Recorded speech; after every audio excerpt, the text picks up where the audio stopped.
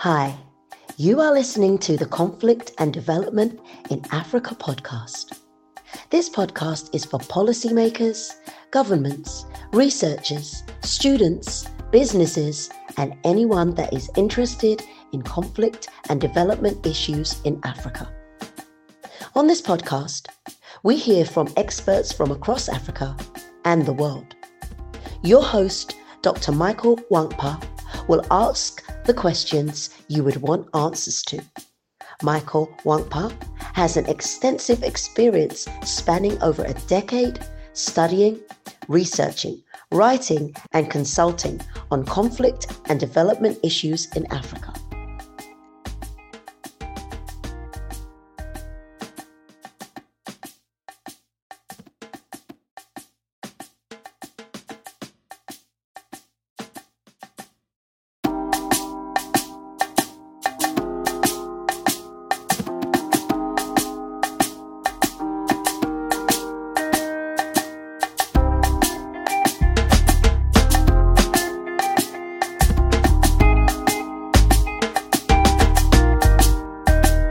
Hello and welcome to another episode of the Conflict and Development in Africa podcast. I'm your host, Dr. Michael Wankpa. Today I'm joined by a very important guest, James Barnett. James is a research fellow at the Houston Institute. James specializes in African security and geopolitics. He's got extensive fieldwork experience in conflict environments, especially in Nigeria, but also in Somalia, South Sudan, and other places. James is also the editor of Houston Institute biannual journal, Current Trends in Islamist Ideology, and he's currently a doctorate student at the University of Oxford. James, I'm so pleased to have you with us today, and I look forward to our discussion. Thanks so much, Michael. Appreciate the invitation. Good. So today we're going to be discussing recent events in Somaliland, but first, I think we need to start off by saying by asking what is Somaliland? Can you tell our listener so Somaliland, where is Somaliland located? Where is Somaliland? Is it the same as Somalia? Sure. What is Somaliland? Yeah. Sure. Yeah. Thanks, Michael. Well, I guess the question is it the same as Somalia? Is depends who you ask in the region, and it's now a very relevant and very sensitive issue, and kind of at the heart of some emerging kind of geopolitical fault lines in the region. So Somaliland is a de facto independent state that to date has not been internationally recognized by anyone, but it essentially covers, based on the borders that the Somaliland state claims, it covers roughly a third of the total Somali territory, and particularly the northern arm that's kind of lies adjacent to the Gulf of Aden and the Red Sea, for those who are familiar with Somali geography. And Somaliland was, in the colonial era, the kind of traditional lands inhabited by the Somali people, who are a very kind of widely dispersed kind of ethnic and national group. The lands that were inhabited by the Somali people were colonized by different powers, by the French, by the British, the Italians, the Ethiopians, in what is today modern Eastern Ethiopia. And so the part of the Somali territories that the British colonized was referred to as British Somaliland. And then in 1960 achieved independence very briefly as its own independent state before joining into a union with the rest of southern Somalia to form the what is today the internationally recognized Republic of Somalia, or the state of Somalia. So Somaliland, though, for those who are kind of familiar with the history of the Horn of Africa, Somalia really kind of descended into a very intense civil war, and starting in the late 1980s, with kind of the rebel movements and kind of falling along different clan and regional lines within the country. And so there was one particular movement from the Isak clan, which is very popular and are predominant up in northern Somalia. That's the territory of Somaliland. That was called the Somali National Movement, or SNM. And so this group was among many others that were fighting against the dictator, Mohammed Siad Barre, who was employing kind of very indiscriminate, kind of quasi-genocidal tactics against certain clans in the country, including the Isaaq in the north. So when Siad Barre was eventually overthrown in 1991, the Isaaq clan and the people of that kind of British Somaliland, the former colony of British Somaliland, the former independent state, short-lived independent state of Somaliland, kind of redeclared their independence from the broader kind of state of Somalia. This was a unilateral decision, though, so it was never recognized by any subsequent Somali government or any international actors. However, because of the nature of the Somali Civil War and the fact that the Somali government, after Siad Barre, for many years really was non-existent. It only existed on paper, and even today in 2024, the Somali government is still quite weak and struggling to kind of consolidate or expand its influence in most parts of the country. But so what had happened in Somalia since 1991 was you had a bunch of different kind of local political entities forming up generally along clan lines and stuff and establishing de facto authority, de facto administration, while the central government, the federal government, was again, largely kind of a figment of imagination. It existed. It was either, it was based in exile until 2006, then it was in a very nascent form until 2012, and even over the past 12 years, the federal government, as I said, has still been kind of getting built up. But among these different kind of local forms of administration, the Republic of Somaliland became the one that was of all those different kind of groups. It achieved the strongest kind of de facto authority, de facto control, and really built up kind of state institutions. So by the early 2000s, you could say that Somaliland was kind of a de facto independent state. Again, it had achieved its independence or claimed its independence from the rest of Somalia, and very crucially, it used as its kind of legal context the fact that it had been an independent state for 5 days in 1960 before joining into that union with Somalia.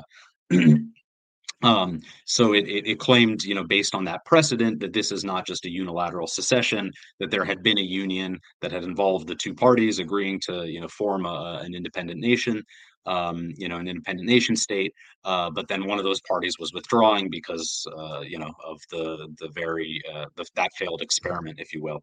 So ever since then, Somaliland has been achieving or been kind of claiming independence. But it's been an issue that the international community, led largely, and sorry, I use that term kind of, I'm not actually a big fan of that term, Loosely. international community. But, it's, I mean, the various actors that would kind of, the other countries that are engaged and involved in the Horn of Africa that would take kind of a strong position on this, but kind of largely for reasons related to kind of concerns from other African states. So, the 54 nations or 53 other nations that comprise the African Union and such.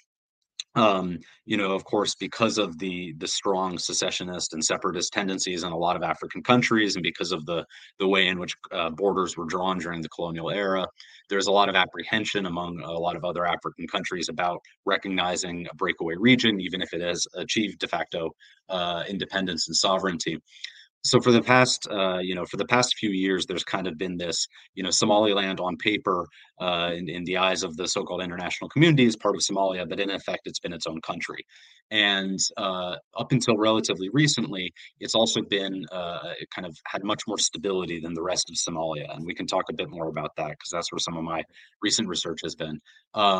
But so, in recent years, Somaliland has started kind of becoming more competent and trying to make a stronger case for countries to recognize its independence, because again, it's now been 30 plus years since they've declared this kind of the separation from Somalia, and in recent years, really since the early 2000s, they've been building up their own governments. They print their own currency. They have been holding regular elections, though those have now been delayed, which is one source of some of the current internal issues the country's facing. But yeah, I mean, as I assume you'll kind of want to discuss a bit, this question of whether or not to recognize Somaliland is something that has not been, a major, I'd say, kind of like political flashpoint for a lot of international actors in recent years. It's been, something that, for example, in the U.S. Government, the kind of State Department kind of runs on autopilot and reviews, well, okay, we recognize Somalia, that's our policy. So the U.S. kind of doesn't really like to comment on this stuff, even though it recognizes that these are two de facto independent entities. Mm. Um, Mm. but of course, this has all been thrown into into the spotlight recently because of this memorandum of understanding that was signed on January 1st between Ethiopian President Abiy Ahmed and then the Somaliland president Musa Bihi, which Mm. reportedly, supposedly contains a promise from Ethiopia to recognize Somaliland and become the first international country to recognize Somaliland in return for Somaliland granting Ethiopia port access. The whole thing is a bit confused by the fact that we haven't seen the text of the MOU. Ethiopia has kind of given a slightly different narrative about what's happened. But yeah, that's to just kind of very quickly bring us Wow, up from. that's a very comprehensive summary. Very very Yeah, thanks. comprehensive, Sorry. and it's not easy to put that long history in that in this very short. But you've done excellently well with that, and so many things you've said. Thank you. But let me start from the irony or the paradox between Somalia itself that we've Mhm, seen in the last how many years. At one point, it didn't have a government, and we were talking about the recognized Somalian state. And then mhm, we talk about issues of Al-Shabaab. It's been bedeviled with insecurity. Then we talk about the Fatuland, Somaliland, Republic of Somaliland, that is not recognized, having enjoying the stability and this, what you call a relatively um, level of democracy in terms of elections, in terms of having institutions. How do we see this irony and talking about how a state that is unstable with all of these security or issues being the one that is recognized and the one that has shown this kind of stability not being recognized? And then Yeah, well, at the back of okay, go on. As you can answer this, I'll come back to what I was going to say. okay. Yeah, I mean, I guess there are kind of two different questions, right? What explains the relative stability of Somaliland as opposed to Somalia over the past 3 decades? Though again, I think since last year, Somaliland has really been experiencing some serious internal crises. So that's Mm. maybe we can discuss after. But so that's one question. The other question is how to explain the kind of issue of recognition. I think in terms of the issue of recognition, it's been essentially it's been partially just the fact that there's no single country that has felt kind of so forcefully about the need to recognize Somaliland or had it in their interest to such an extent that they would become the first to do so and therefore establish that precedent. That's one reason why the Somali government, I think, is very concerned about this MOU with Ethiopia. There are a lot of reasons that it's very sensitive and polarizing, but one reason is that I think that if one country, if a big country like Ethiopia, which is obviously a heavyweight kind of regional player, were to recognize Somaliland, maybe others would follow suit. Maybe not, because Ethiopia's foreign policy has alienated a lot of its neighbors in recent years. So there's a whole kind of complex regional dimension there. But in terms of Somaliland not achieving recognition, as I said, a lot of it has come down to kind of opposition from the other African states that fear kind of setting a precedent of kind of states breaking away and stuff. Um, the two recent examples within the African context of kind of states achieving independence, breaking away from larger states would be South Sudan and Eritrea. But in both of those cases, there was a degree of kind of internal consensus, even though in the case of Sudan, it was kind of to some extent forced by, the US and Europeans and others.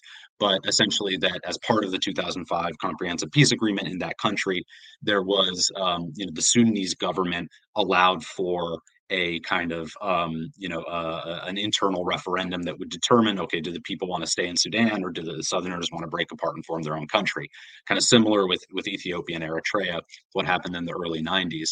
So I think the position of a lot of actually international actors, they've kind of realized that, okay, Somaliland is de facto independent. Somalia's, its politics are very turbulent and stuff, but because there are these institutional and international norms, particularly in the African context, about we don't recognize breakaway regions that don't also have kind of the internal consensus from the larger state to break away. And so I think the thinking or the hope had been for a while that there would be these negotiations, these dialogues between the government in Somalia and the government in Somaliland, and that they would reach some sort of solution that would provide some clarity kind of moving forward. But the key was that, for a country like the US or the UK or others, I think that they didn't want to be seen as just as recognizing a breakaway province that the central, that the kind of larger state um, doesn't recognize, right? Because that would create a bad precedent. Potentially, people would see this as kind of the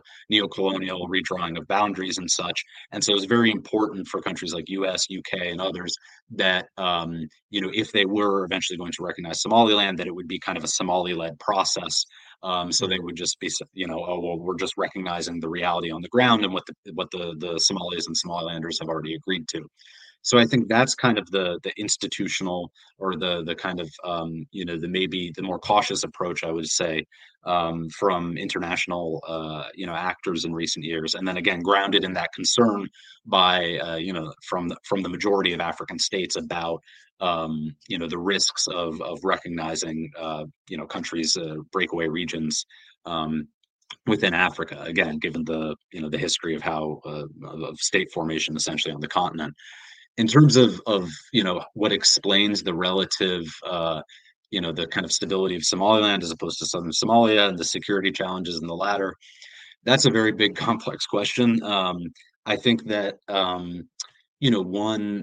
don't think that this is a monocausal explanation, but I think that one interesting and important point in kind of distinguishing between the two is that Somaliland, for a long time, especially in the 90s and early 2000s, when it was building up its own kind of institutions and stuff, it didn't have really any support from kind of Western partners, from UN, international agencies, all of that.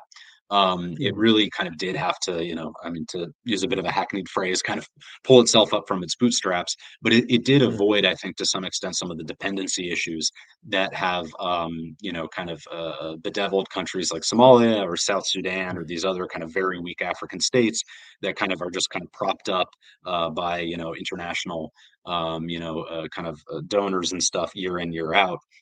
I think, though, that's also not quite being, that certainly doesn't explain everything, and it's not being entirely fair to what's happened in Somalia either, because while certainly the issues of dependency and kind of aid dependency and stuff have been a very serious issue in southern Somalia, it's also just the fact that for a variety of reasons, that the major kind of security threat, right, that Al-Shabaab has consolidated its influence in southern and central Somalia as opposed to northern Somalia. So even within the parts of Somalia that have not declared secession, so like in Puntland State, for example, in northern Somalia, which borders Somaliland, this is a highly autonomous state that is in some ways more kind of a bit more stable than southern Somalia. They've not declared independence. They're still they recognize the Somali federal government, even though they have a very kind of hot and cold relationship with them. But the Al-Shabaab also doesn't have a very strong presence in Puntland. So part of it is just a kind of question of where the group has found kind of fertile ground to expand. And then also I think that there's an argument to be made that beyond this question of kind of the dependency on aid or foreign assistance, the interventions by regional militaries, first the Ethiopians in 2006. This was an invasion that the Ethiopians launched with kind of tacit U.S. support to attack Islamist militants, but it ended up really kind of catalyzing al-Shabaab. And that invasion, again, was largely targeted in kind of the southern and central parts of the country. So, the repeated kind of histories of intervention, and then you've had in recent years the Kenyans and the Ethiopians both kind of operating within the AU peace enforcement mission, formerly known as AMISOM, now known as ATMIS. And that's a mission that's doing very good, very important work, but you also have kind of like political considerations and stuff at play where you have, Ethiopians and Kenyans sometimes competing with each other via proxy for influence in southern Somalia. So it's, these kind of issues are a bit, I guess there's a bit of a feedback loop, right? They're a bit endogenous because, Somalia's the kind of underlying political conditions in the 90s and early 2000s maybe made Somalia more of a fertile ground for a group like al-Shabaab than in northern Somalia, Mm-hmm. even though actually many Mm-hmm. of al-Shabaab's early leaders were actually members of the Isaaq clan, so many of them actually hailed from Somaliland. But then you have, okay, so the presence of al-Shabaab brings in foreign powers, foreign intervention, more foreign assistance to combat insecurity and stuff. But then that kind of creates Mm-hmm. this feedback loop of dependency on the foreign Mm-hmm. powers. So it prevents the Somali state institutions from maybe building themselves up. It creates issues where the foreign powers can sometimes be engaged in proxy conflicts, or in the case of Ethiopia's initial invasion in 2006, just the kind of the catalyzing of Somali national sentiment, was something that al-Shabaab was really able to exploit. So there ends up being a bit of a feedback loop. There seems to be a lot of interest behind. But before I come to that side of things, I wanted to quickly expatiate on. So for the longest, Somaliland didn't have, we had a relative kind of like stability. But in the last year, from what you said, there's been some rupture. So I wanted the first question would be, what is behind this rupture? What is behind this, recent change? And then I guess the next question will be, why? Because when you had other states that were uh, trying to break away, or all these other this the rebellious state, but why did Somaliland succeed in Bida? Why did it do with little violence, or little need for, or little no violence in a peaceful, compared to other places in Africa where, like you talk about Ambazonia in Cameroon, you talk about Biafra or IPOB in all these other places. What is different with Somaliland? Well, I mean, I think I can answer that second question maybe first pretty quickly. I mean, Mm, at the moment when Somaliland declared or redeclared its independence from Somalia, the Somali state just didn't exist. There was no force there that was really going to fight them and prevent them from doing that. So that's very different from what you're seeing in Ambazonia, or with kind of the neo-Biafran secessionist movements, or even, of course, the original Biafran War, in 1967, where you had a very strong, relatively a strong state with a military. That was going to be able to put up a challenge to any claims or any attempts at separation by the local population, whereas in Somalia that simply didn't exist at the time. And so Somaliland, they were already, like I said, the SNM was already kind of the de facto, in control of much of that region in northern Somalia. So it was very easy for them to just declare independence. And given the kind of political fractiousness of Somalia and those challenges with al-Shabaab and everything, over the past 30 years, the Somali state has not been able to kind of develop the capacity and the military forces and such to actually be able to kind of attempt to reassert sovereignty, reassert authority over Somaliland. Um, in terms of kind of what explains what's happened in Somaliland recently, I mean, I guess so. As some context, right? There's kind of a broader kind of nationwide. There are signs that, like, Somaliland's democratic credentials, which had really been a big selling point for the country's recognition, that those are not quite as strong as they that they'd led on. So particularly under this current president Musa Bihi, there's been much more kind of an escalation in the harassment and detention of journalists, of critical voices and stuff, and then notably these delays in elections, which the Somaliland government, they claim a kind of a logistical and technical issues with the way that the parties are registered and stuff. But at the end of the day, it's something. It's been a very contentious decision on Bihi's part to postpone the elections, and so that's led to a lot of very vocal kind of opposition voices, louder voices within Somaliland, and some of which have been kind of repressed pretty violently from the state, and some of which have also in turn actually taken up arms. So there's actually been some kind of increased clan fighting over the past year within kind of the political core, within the larger Isaaq clan of Somaliland. But the kind of the biggest, I would say, shock to to Somaliland has been this conflict that erupted in the eastern part of the country. So around the region, particularly around the city of Las Anod and kind of the surrounding states, those are referred to as Sultan Aganaim. So this is the area. This is kind of the eastern flank of Somaliland, the area that it kind of sees as its buffer zone with the Republic of Somalia, right? Because it claims its eastern border essentially with Puntland State.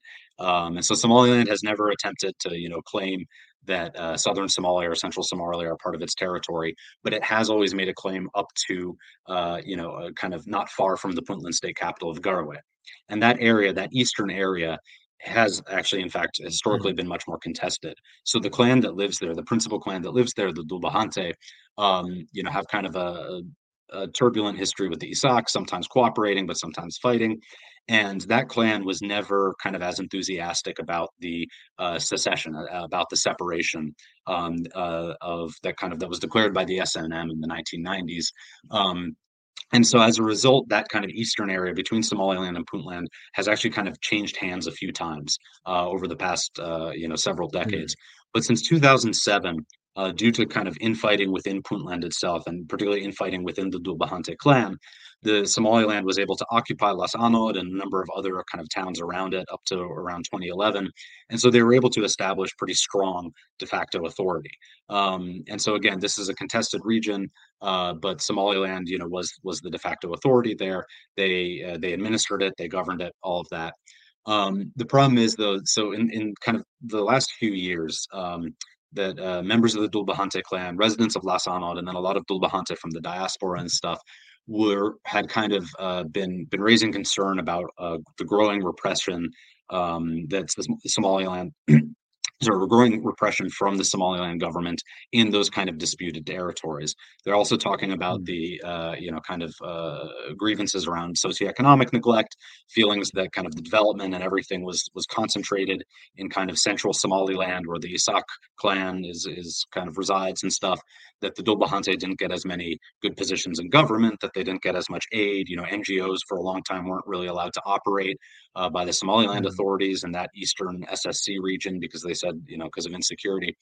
So what happened was that after the assassination of one prominent Dulbahante, who was a member of the Somaliland opposition in the city of Las Anod in December 2022, you had these large-scale protests break out in the city. And then it kind of became an escalatory situation where the Somaliland authorities repressed those protests very violently. Then the protesters, drawing on their clan connections and stuff, started arming themselves. And essentially you had a full-blown clan war breaking out by February of 2023. So when I was in Somalia last year and throughout most of June of 2023, I managed to get up to Las Anod for about a week and spend some time with what was then kind of the nascent SSC administration. So these were essentially kind of rebels or kind of a collection of militias and stuff, a popular uprising, kind of a lot of ways to look at them. But essentially what they were was a nascent political administration that by that point had clearly, because the protests and the conflict had escalated and everything, they were clearly rejecting, not just they didn't just have kind of one or two grievances against Somaliland, but their stated kind of demands and their agenda was very much clearly rejecting Somaliland as a kind of nation state. So they were rejecting secession. They were saying, we want to rejoin Somalia, but to do so as an autonomous political unit, kind of like Puntland. So they were kind of arguing for their own or fighting for their own autonomy, but under the auspices of the Somali state, while rejecting Somaliland and the whole kind of independence separatist project. And so when I was in, Las Anod, what I saw was that the conflict had become very heavily armed, very militarized. It was essentially a frozen conflict, though, with some very kind of ossified front lines, and the Somalilanders and SSC would be shooting across kind of day in, day out with, artillery, snipers, mortars, stuff like that. And the SSC itself, because of kind of the ad hoc nature in which it was formed, it was in some ways, it seemed kind of, quite disorganized because the Dulbahante, like all Somali clans, they're really, there are all these different sub clans and stuff beneath them. And so what you had is a lot of different militias forming along their own very local parochial sub clan lines, and then kind of fighting under the same banner, but there wasn't really kind of coordinated command and control and stuff. And so at the same time, since this conflict had broken out in February 2023, Somaliland, kind of a whole war of narratives had also been breaking out as well. Because Somaliland's kind of a big part of its claim to independence and stuff was this idea that it's a democratic state, that it's stable, that it can govern its territory, that it controls its borders, essentially being all the things that Somalia is not. So when you had this, this clan uprising, which really was, as kind of I saw it, it really was a popular uprising, elite led, a big role for people from the diaspora, absolutely. But I think, it was no less kind of genuine as a clan uprising than what you see with a lot of the clan conflict in southern Somalia. It was a pretty clear identitarian conflict. Yeah. But Yeah. Somaliland was trying very hard to kind of say, I to was frame gonna. what I they was were doing okay. as, Yeah. pardon?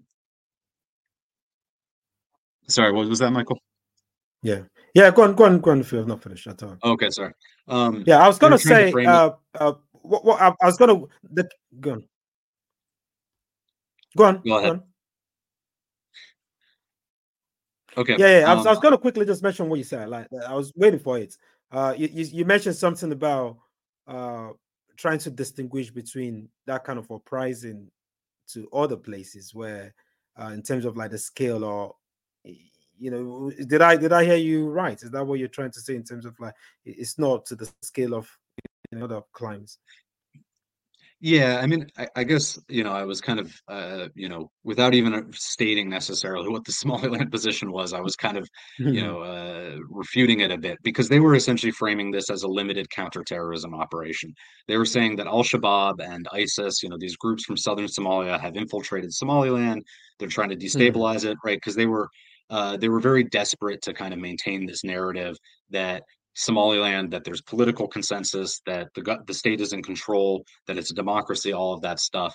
And I went there, and I mean, if those guys had really been as much Al Shabaab as Somaliland had said, yeah, I wouldn't have left with my Hmm. head on my shoulders. And Hmm. so, my view is more just that this was, whatever one's view about Somaliland, whatever one's view about, the SSC, and in my own writing on it, I wrote quite a lot about kind of the internal political contradictions of the movement, but it did Hmm. seem very much like a genuine, this clan wanted to break away from the Somaliland state. Hmm. So it was a Hmm. much, in that Hmm. sense, it was a much larger challenge to Somaliland's attempts at independence and quest for Hmm. recognition, because it wasn't just a limited counterterrorism issue. This really was a question of Somaliland had lost legitimacy among this Hmm. significant faction of the population, a minority clan, but Hmm. still a very populous one that Hmm. inhabits a lot of territory in the east.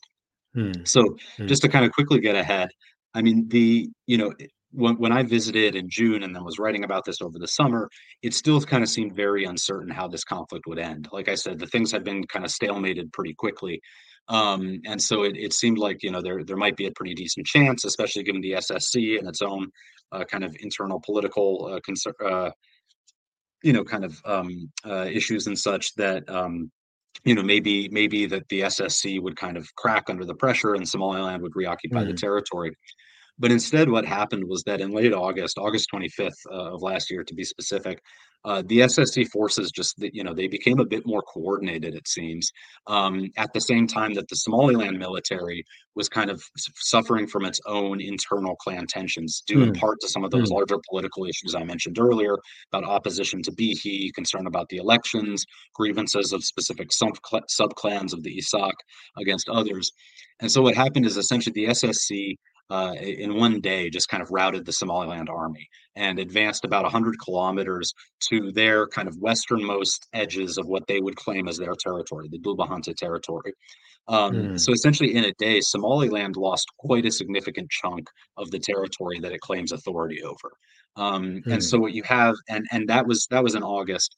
The military was very kind of divided and heavily routed and stuff, and a lot of equipment and soldiers were captured and such. In the past 6 months, the situation hasn't really changed. There's kind of been this Cold War, informal front line between the SSC and then Somaliland. Hmm. But in effect, what that means is that Somaliland's borders have just shrunk quite a bit, and its Hmm. military has been shown to be much weaker and more prone to the sorts of kind of clan, factionalism and kind of internal fighting Hmm. that we've always known that kind of Somalia has suffered from those issues, but it now seems that Somaliland's suffering from them as well. And so it's kind Hmm. of a big question about, okay, where do things go from here? The SSC has already effectively gained recognition from the Somali government. So their kind of project now is, to rejoin Somalia as kind of an autonomous federal entity. Of course, Somaliland, though, still claims that territory. And now you have Hmm. the MOU, which, one reason that I think so the MOU is very, I mean, it's a lightning rod, within Somali politics and even to a Hmm. large extent regionally. And there are a number of Hmm. reasons for that. partially it's that despite all the internal divisions within Somali society, Somali nationalism and even Somali irredentism remains a very powerful political force. It's also the fact, though, so any, for those who are not Somalilanders, the notion of a country recognizing Somaliland, recognizing what they see as a breakaway province, is obviously, that's a red line for many of them. But then the fact that Ethiopia is the one that's doing it as well, and that Ethiopia is getting a military base, this kind of harkens back to, again, the long history of conflict between first the Ethiopian empires and the Somali, the Somali people, and then kind of more recently some of the more controversial, kind of unilateral military operations and stuff, and such as the 2006 invasion. There was, other operations as well earlier in the 90s where Ethiopia would cross in and conduct operations and occupy territory in Somalia. So there's a very fraught history between those two countries. Somalis see Ethiopians, skeptically at best, and as foreign invaders at worst. I mean, this is the propaganda of Al-Shabaab paints Ethiopia as essentially, a U.S. and Israel-backed Christian empire that's taking over, the Muslim lands of Somalia. And so this, when there's anger at Ethiopia, groups like Al-Shabaab try to capitalize on that. But so I would say that, one reason why this MOU has been so sensitive and such a kind of rallying call, or led to this kind of rallying cry among Somalis, both within the country and the diaspora. It's, one, this idea of recognizing Somaliland; two, the idea that Ethiopia would get, would annex, in their terms, would annex kind of land for a military base on Somali soil. But I think a lot of it also goes back to what happened last August in and around Las Anod, where for the first time, maybe in 30 years, Somalis can look at Somaliland and say, oh no, like all these things that they were saying about how they're better and more stable and democratic, and that they just have de facto authority, that, like it or not, the Somalilanders would say, well, we're the de facto authority here, you guys can't come up and touch us. But now, that's starting to crumble as well. So I think that Somalis also see, for the first time, that Somaliland's not so strong, that they don't have this kind of de facto independence that they've been, that they've been kind of using to advance their to advance their claims for recognition. And so Somalis also kind of see this as an opportunity that maybe, they can all rally together in opposition to this MOU or whatever. They can scuttle the deal, and that maybe Somaliland is actually, vulnerable and will be reincorporated back into Somalia. Personally, just one last point. I don't think that that's very likely. I think that despite all the issues that Somaliland has had, which include losing about 1/3 of its claimed territory, I also think that there's, my own understanding of this is that there's enough, there's enough support for independence among key constituencies, particularly the Isak clan, and even, all the internal divides among the Isak over the presidency and that stuff. I think there's still enough kind of support for independence and rejection of reunification with Somalia.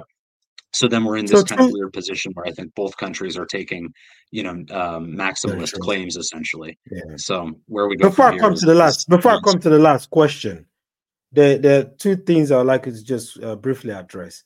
So one is this, internal crisis within the Somaliland. So do we see, if we look at places like the northeast of Nigeria and look at, issues such as Boko Haram, this didn't start off as having, they had more local, it was more local, it was more internal until, maybe could have all the external forces coming to, what some researchers have called, them conflict merchants coming in. So do we see a case where either Somalia, either Al-Shabaab, either ISIS can take advantage of this problem within Somaliland to create further disruption, to take advantage of that, to further plunge it into, is that a possibility?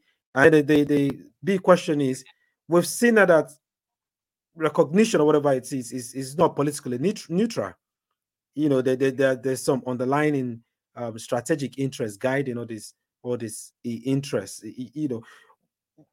What is the interest, or what interest does Somaliland not project that same interest to if if I just say Western world rather than say international community, if I say the Western nations, does it project like for instance the country like Djibouti, the kind of interest it projects? Does Somaliland not project that kind of interest to them? Yeah, I mean, I think if I understand you correctly, there are kind of two questions there.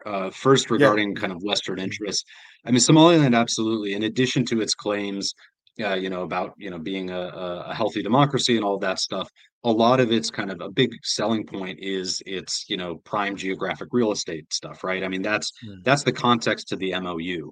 Ethiopia is not. Ethiopia is not, if it is going to recognize Somaliland, it's not going to do it out of any kind of benevolence, mm, altruistic mm, mindset. mm, If anything, with the current problems that Abiy Ahmed is facing, Ethiopia faces a strong incentive not to recognize any, potential what could be seen as a breakaway region, right? The reason Ethiopia is doing this is because it's made a shrewd calculus. Somaliland has great, mm, geography, great real estate, right? It's right there, kind of, around the Bab el Mandeb, the Red Sea, Gulf of Aden, all of that stuff.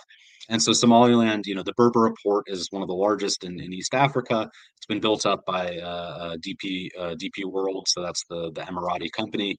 Um, so there's a lot of, mm, I mean, if you want to talk about foreign interests and stuff, there's a lot of speculation that that the Emiratis have actually kind of brokered or played an important role in this deal, because the Emiratis are very close with both Abiy and also the Somaliland administration. Um, so there's absolutely a geostrategic calculus there, and among so like coming from the U.S. Kind of foreign policy think tank community to some extent, a lot of the debates that we see among the Africa specialists and stuff, a lot of those who advocate for a stronger relationship with Somaliland or recognition or stuff, point to those very valid kind of geographic considerations that Somaliland, mm, if we're coming in and we're making a good relationship, or having a good relationship with this country, that gives us, potentially access to ports, naval bases, obviously a key chokehold of global commerce, as we've seen recently with the Houthi mm, attacks. So again, those attacks have kind of mm, reignited or kind of brought out those arguments again. The issue is, though, that you still can't separate what's happening internally in Somaliland with those larger questions about the great real estate, right? I mean, mm, Yemen also, right? Southwest Yemen also has great, geographic, geostrategic real estate or whatever. No one in mm, Washington is seriously arguing about partnering with some, local criminal gang in Aden or whatever to try to build a port mm, there, mm, because we know that the situation in Yemen is so volatile that it's just not a safe place for investment right now. So mm, if Somaliland's kind of the value of its real estate is immeasurably or inextricably linked to its own internal stability. So if something like, and frankly, the Las Anod conflict, the SSC stuff, like there is maybe a way in which this actually just gets kind of, it fizzles out or gets mediated to some extent, because Somaliland can still actually mm, control the real important ports that it wants. Those are outside of SSC territory. The problem, mm, though, is that there's also a territory in Western Somaliland on the border with Djibouti. That's also an mm, area occupied by a minority clan. This is the mm, Aldal region.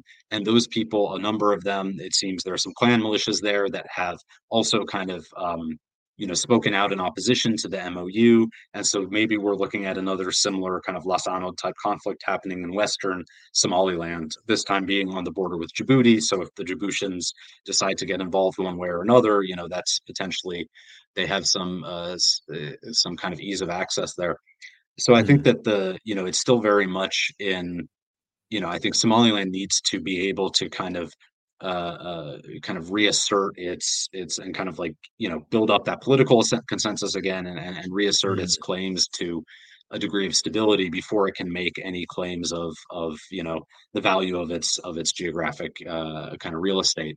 Um, in terms of the um, I think your other question was about Al Shabaab.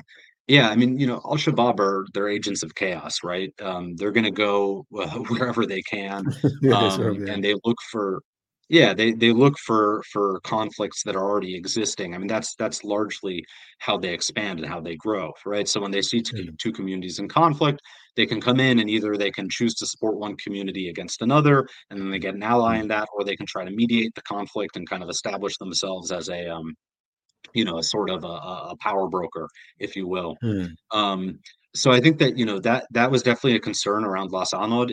It was tough kind of analytically to talk about the issue of Al-Shabaab and the Las Anod conflict because of this kind of mm, very vitriolic media war and the kind of the war of narratives between Somaliland and the Somalis, where you had the mm, Somaliland authorities kind of asserting repeatedly without providing evidence that the entire Las Anod uprising was just Al-Shabaab, that these were all jihadists, right? Because they were trying to get international support for what they were doing. mm, mm, And again, I've said, I don't that's certainly not my assessment. I think that the Somalilanders, it's pretty clear that they were overstating their case. But it's mm, also the case that a conflict like that, if it goes on for too long, a group like Al mm, Shabaab will try to exploit that one way mm. or another. So I don't think it's in anyone's interest to see Yeah. more of Somaliland be destabilized or anything. And I wrote an article with a colleague about a week ago about this MOU, and we essentially we focused a lot of our attention on Al Shabaab's response, and what we're Mm, seeing so far is that Al Shabaab is certainly kind of gearing up to probably hit Ethiopia and Somaliland. That they're trying to kind of they're using this MOU as an opportunity to try to win the support of more of the Somali public, and that any mm, kind of further destabilization, whether it's via proxy conflict, whether it's via widespread protests in, say, Somaliland or Ethiopia, a group like Al Shabaab is going to try to exploit that. So mm. certainly, I think that it's a, I mean, it becomes kind of cliche to say, oh, the Horn of Yeah. Africa, it's in a volatile period. Yeah. Certainly, in the time that I've been following the region as an analyst, observer, sometimes on the ground, it's always been a very volatile region. You have Very Sudan, volatile. Ethiopia, now this. But certainly, I think that yeah, the Yeah, Somaliland, I agree with Somalia. you. It's not, yeah. Yeah, I agree with you. I agree with you. It does present like the Horn of Africa has always been like that. The region has always been Mhm, a hotspot. But if I ask you one last question, mhm. it's a tough one, but what do you project? Um how do you see this panning out in terms of, you know, what do you project? If you just have like a broad overview, like in conclusion. Honestly, it's I'm very hesitant to make any projections. I think one key aspect here is the question of kind of the unpredictability of Abiy Ahmed and of the Ethiopian kind of just the Mm, Ethiopian state as a whole at the moment is in a relatively precarious moment. I think mm, like it by some measures, Ethiopia is probably fighting a second civil war right now. It's fighting two massive kind of counterinsurgencies, one against the Amhara militias, others against Oromo, and that because of the kind of the fault lines of the country and such, those conflicts have the ability to kind of metastasize further. Abiy has also shown himself to be kind of a, I mean, he's prone to swings in his policies and his approach and his rhetoric, all of that stuff. So I think that it's important to recognize that for starters, there is a bit of a wild card here because I think that mm, Ethiopia is the driving force behind this, and if they decide for whatever reason, whether due to internal constraints or something else, that they don't want to move ahead with this, then we kind of go back to the status quo ante. Assuming this does go ahead, I don't, I mean, as I kind of wrote with my colleague the other day, there's not, it's quite unlikely, I think, that there would be kind of a big conventional war over this, just because of the forces involved, and the nature of conflict in the Horn of Africa. That's like the Somali military is not really, it's not capable of invading Hargeisa. That's the mm, capital of mm, Somaliland, right? But mm, likewise, Somaliland isn't really capable of, you know, going in and annexing Puntland, I think, if mm, they for whatever reason wanted to do that. I mean, just using mm, this as an illustration. But what there is a history of in the Horn of Africa, a very long history, including in Somalia, is kind of different agents using local militias and stuff as proxies. And mm, there's arguably already been some of that in recent years within Somalia and Ethiopia and Somaliland. We may be seeing more of that, I think, in the coming months if this goes ahead. So I think that, mm, rather than some big kind of cataclysmic, something like Sudan, where, all of a sudden just war starts one morning, right? Even though obviously those who were following, and as many Sudanese were kind of warning about for months in advance, you could see the warning signs. But nonetheless, you went from no conflict to a pretty big conventional war overnight.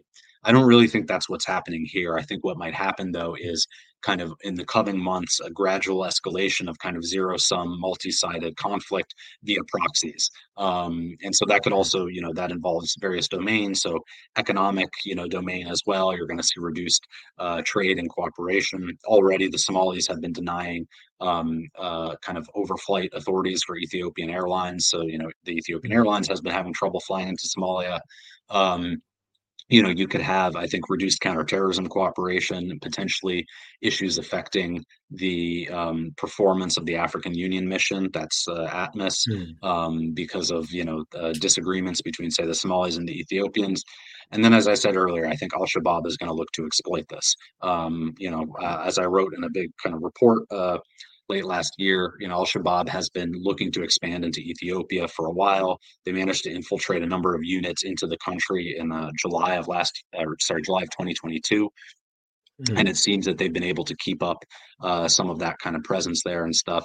And so I think that we could see, al-Shabaab directing attacks against Ethiopia, Somaliland, and certainly Ethiopian forces within Somalia, which are already the target of al-Shabaab attacks. But we could potentially see an escalation and kind of a higher tempo of such attacks, kind of framed as a formal campaign against Ethiopia.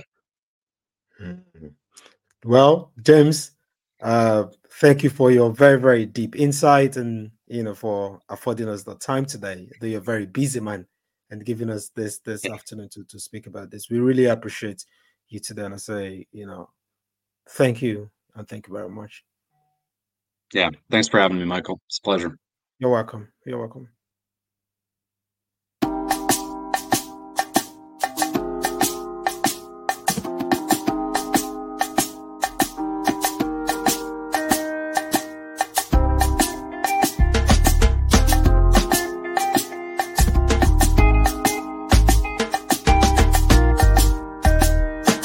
We've just listened to James Barnett, the research fellow, our research fellow in a center, and the research fellow at Houston Institute. James has an extensive